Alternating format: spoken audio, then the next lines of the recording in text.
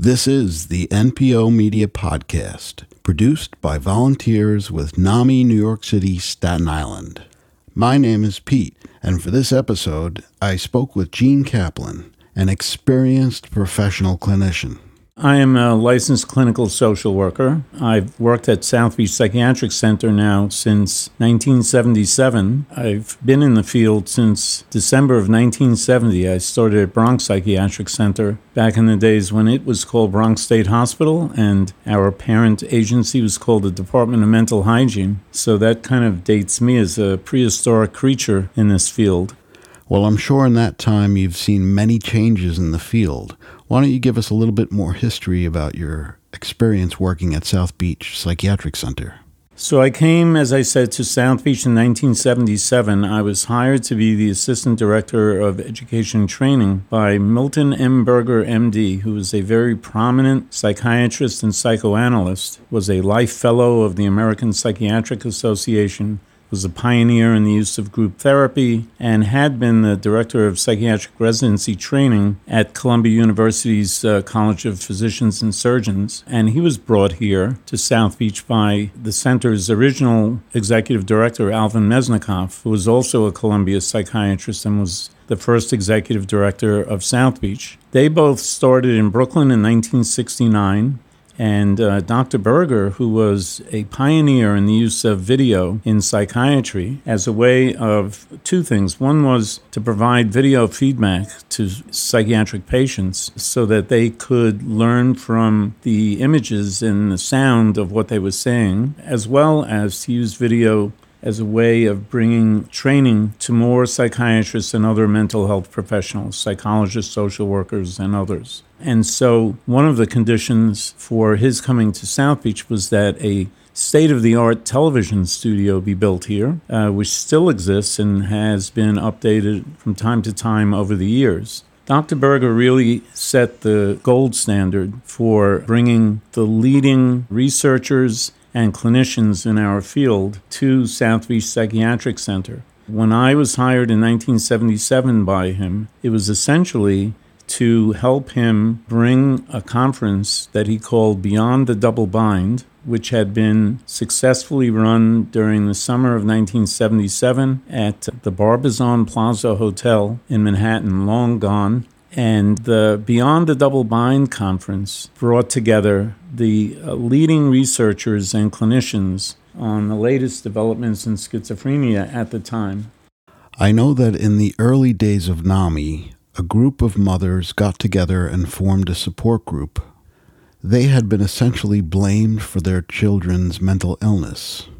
Today, those theories, the Beyond the Double Bind theory of schizophrenia, has been debunked, demystified, disproven, and people have really moved on from there. The double bind theory involved the notion of the so-called schizophrenogenic mother whose faulty communications with her young daughter or son led to all kinds of communication disruptions and distortions in thinking and distortions in perception. There was really no evidence to support the theory, but it was the theory of the day. The so-called schizophrenogenic mother who put her young child in a double bind that was very frustrating to the child and would eventually lead to the development of schizophrenia in late adolescence or early adulthood. So Dr. Berger brought some of the most famous family therapists of the day, including Salvador Minuchin, Murray Bowen, Carl Whitaker. The list goes on and on and on.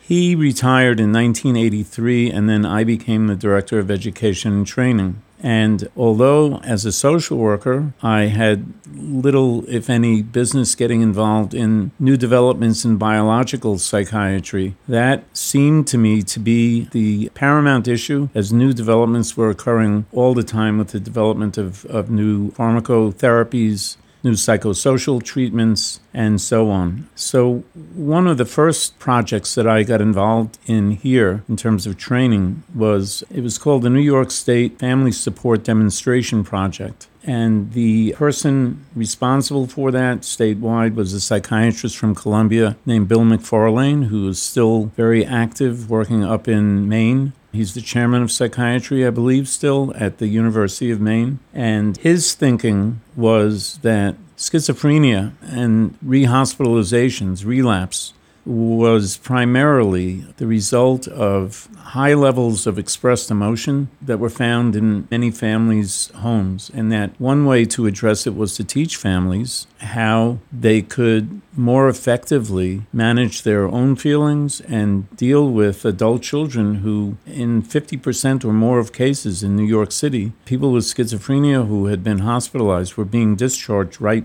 back to the home. So the idea was that if family members are going to be caretakers of people with schizophrenia, it's incumbent on us as mental health professionals to train them in how to be most effective with them. So we trained a lot of our staff in how to run family psychoeducation groups. This demonstration project that ran here from 1984 through 89 or 90 was really taking a look at whether single family psychoeducation was better than or not better than multiple family psychoeducation. It was Dr. McFarlane's belief that by bringing groups of families together, each of which had at least one member who was a young adult with schizophrenia, that expanding the social network by having a multi-family group would tend to reduce the amount of stigma that families felt, and the shared experience would help family members to feel as if they're not alone, that they have support, that there are other people going through the same experience, that they are not unique, that there's nothing wrong with them because they have a family member with schizophrenia, that there are so many others, solid families who just have had this misfortune to have a young adult develop schizophrenia. Gene, at this time I'll mention the NAMI Family to Family Education Program. Family to Family is an evidence-based, free 12-week family education program for family caregivers of individuals with severe mental illness. The course is taught by trained family members. All instruction and course materials are free to class participants, and over 300,000 family members have graduated from this national program. And in fact, this was the first educational program I participated in when I first joined NAMI New York City, Staten Island. Absolutely. So that was one of the first big projects that I got involved in here at South Beach. What I'm doing now is I'm doing special projects. What are some of the treatment modalities that you brought to the facility?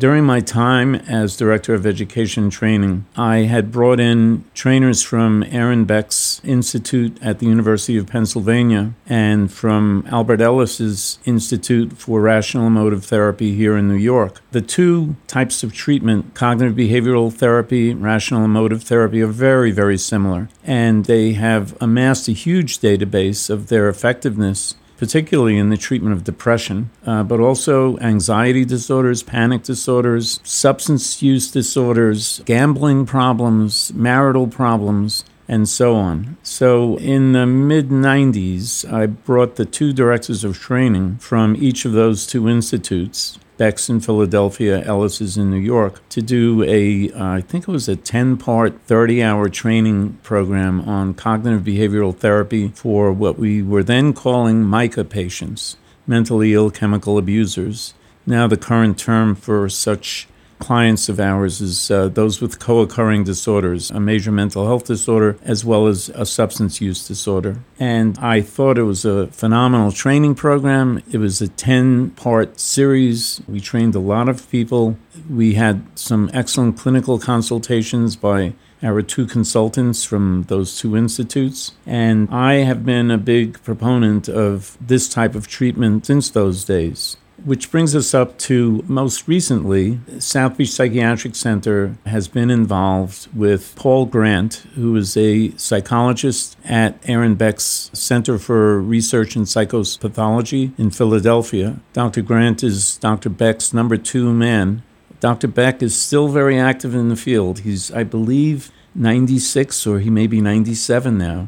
Dr. Grant's variation on Dr. Beck's theme of cognitive behavioral therapy is Dr. Grant modified CBT so that it would be an effective tool for working with patients with major mental disorders such as schizophrenia, schizoaffective disorder, bipolar disorder, and so on. The types of patients that we find here at South Beach Psychiatric Center on our inpatient units whose lives have really been stalled by the fact that their symptoms are persistent. They have become demoralized by the fact that they've been repeatedly hospitalized, or that their hospitalization episodes have lasted longer and longer, that medications that once worked for them no longer work for them, that they've developed medical problems that don't allow them to use medications that had been effective for them for a period of time. And so Dr. Grant's variation on the theme of cognitive behavioral therapy is called recovery-oriented cognitive therapy. It's abbreviated as CTR. Can you describe what CTR is? Basically is aimed at patients who have been labeled as, kind of back ward patients on inpatient units, people who have really given up on making any significant strides in their lives. And there's a fundamental belief inherent in CTR that every patient, even those who've been in the hospital here for 20 years, 25 years, that they have a core of positive beliefs and aspirations that can be tapped into by staff who are trained in how to access those fundamentally positive core beliefs. It may take a staff member a while to figure out how to get to those aspirations. It may involve asking someone who's, 50 or 55 years old, what do you remember about your family life? Positive experiences? Did you go camping with your dad when you were 8 years old, 10 years old? Were you in the Boy Scouts? Do you remember, here in New York and Brooklyn, or, playing stickball and having a good time? So it's a matter of tapping into a more positive level of functioning before the illness set in. Most major mental illnesses, the age of onset is late adolescence, early adulthood, up to age 30, let's say. So there typically is a higher level of functioning prior to the onset of the illness. And if you can tap into that, the things that the person liked to do. One of the patients that we're working with right now in CTR is on our structured treatment unit, which is the most secure unit in the hospital for patients who are having a difficult time making progress or even being managed effectively on our intermediate care units. And this is a still young man. I believe he's under 40. Thinks so fondly of his days when he was 10, 12, 14 years old and, was into baseball and was into football and, had good experiences with his father. And so all of that is being used to build on aspirations for how he might move on and build a life for himself outside of the hospital. So that really is the underlying goal of CTR, is how to build a life, a meaningful life, a rich life outside the hospital. South Beach also has 3 transitional living residences, TLRs. The transitional living residences, by design and by regulation, are supposed to be for 3 to 6 month periods. And then the client, the resident, is hopefully going to move on to more independent living in the community, a supported apartment or an independent apartment for that matter. But what we find is that some clients are discharged from our inpatient units after long stays here to the TLR. They're able to manage in the TLR with some success, but it seems as if moving on to that next level of more independent living seems like an unattainable goal. But again, we're working very closely with a number of our TLR residents to tap into those aspirations, to tap into things that they enjoy doing. Maybe it's cooking, maybe it's crocheting, things that they can do with others that may take them into a broader social world that provides more sustenance. So CTR is something that I think of as being very promising. We've only been involved with it since February of this year, so I think there's a rosy future ahead for CTR. Our staff who've been trained are extremely enthusiastic about it. It's a very simple approach. It relies on a tool that Dr. Grant and his team developed called a recovery map, which is just a one-page document that our staff have been completing after they begin working with a CTR client on our inpatient units or in our TLRs. and it leads to identifying aspirations and goals. What are the obstacles for achieving those aspirations and goals? What types of help might assist the person in getting there? CTR, when Dr. Grant did an overview of CTR here as a kickoff to the much more intensive training that's been going on now for 8 or 9 months, he referred to a school of psychology called positive psychology, which he said that when he was in training 30 years ago or so, he poo-pooed that it's kind of a Pollyanna-ish approach, that everyone can get better and, just look at things in a positive way. But he's come to believe that, the belief in hope and that there's hope for everyone is really the foundation for people to make incredible progress. Some of the training, one part of the training that I found most fascinating, and you can find this online, I will give Pete the link later on, is on YouTube. And we've been using it in training our other staff here at South Beach as well.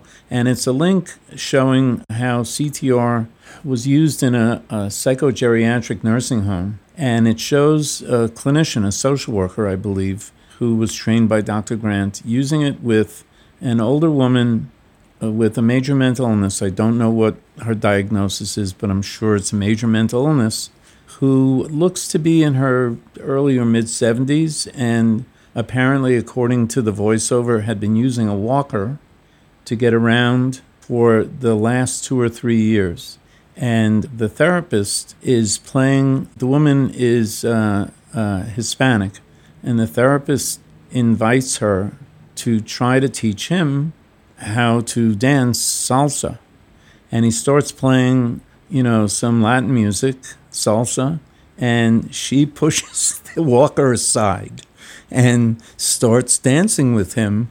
And the narrator doing the voiceover shows the broad smile on her face as she says to the therapist, "You're not so bad, I have some hope for you that you can actually learn how to dance." And here she is, throwing aside her walker and teaching someone how to dance, showing that there, not only is hope, but that there is this kernel of energy in her that somehow was unleashed just by the notion of hearing the music and teaching someone something that she knows how to do, making her into the teacher, making her into the dance therapist, rather than being a backward psychogeriatric nursing home client using a walker and being just stuck there and stalled in her life. A topic that has come up in our family support groups has been DBT, so I wonder if you could talk a little bit about that. In 2012, I was asked to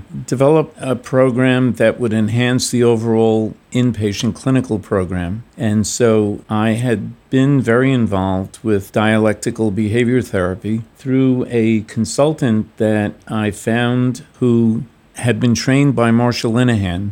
Marsha Linehan is the developer of DBT. She's based in the University of Washington in Seattle. And so I brought Lisa Lyons, another psychologist, to consult on 2 or 3 of our most challenging cases, back around 1998 or 2000, in that general range. And these are people who have terrible self-harm histories, people who were very much involved with cutting, with burning themselves, making suicide attempts, ingesting foreign objects, and so on. Some had been essentially starving themselves to death as a slow form of suicide.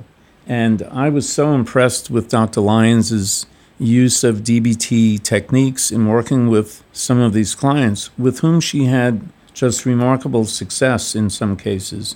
So I proposed to our cabinet in 2012 that we train a group of our staff in dialectical behavior therapy, which is a SAMHSA-identified evidence-based practice for the treatment particularly of women with a history of making suicide attempts and who have other self-harm behaviors.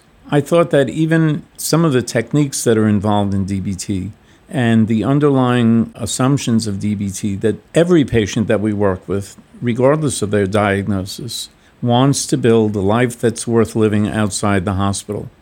that the hospital is no place to live one's life. And DBT is totally focused on identifying a way or a number of ways that one might be able to build a life outside the hospital and figure out ways to self-manage and self-regulate those disturbing emotions and thoughts that occur so that the individual has tools to use other than relieving the anxiety or the depression through cutting or burning or other painful experiences. Because we know the research shows that even relatively innocuous self-harm activities, such as superficial cutting of the skin, the more frequent that something like that occurs, the greater the risk for an eventual suicide. It kind of comes out of auto insurance industry's research, which clearly shows that frequency breeds severity. And the more frequently you're in a fender bender, the more likely it is that you're going to be on a really horrendous crash. And similarly, with people with borderline personality disorder, the more frequently they cut or burn or starve themselves or swallow batteries or whatever it may be, the more likely it is that they will eventually make a fatal suicide attempt. So we've established a strong DBT program in our Power Center, the name we use for our psychiatric rehabilitation program for our inpatients. And we also have a couple of DBT teams in our outpatient clinics. If someone is interested in finding a therapist credentialed to provide DBT therapy, how would they go about doing that?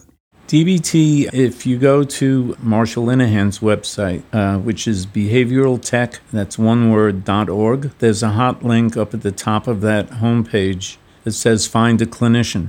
And once you click on Find a Clinician, it'll give you a listing of all the states in the United States and actually in foreign countries now as well. And once you click on Nebraska, let's say, it will give you a list of all the cities in Nebraska that have a DBT program. To be listed, what Dr. Linehan requires is that to be listed, you have to be part of a team. She believes that working with people with borderline personality disorder is such difficult work that it can't be done solo, that you need at least a 4-person team, and that team needs to meet weekly in a consultation team meeting, which essentially is therapy for the therapist, and for the purpose of discussing how difficult the work is and putting everyone's head together to discuss potential solutions to seemingly intractable problems.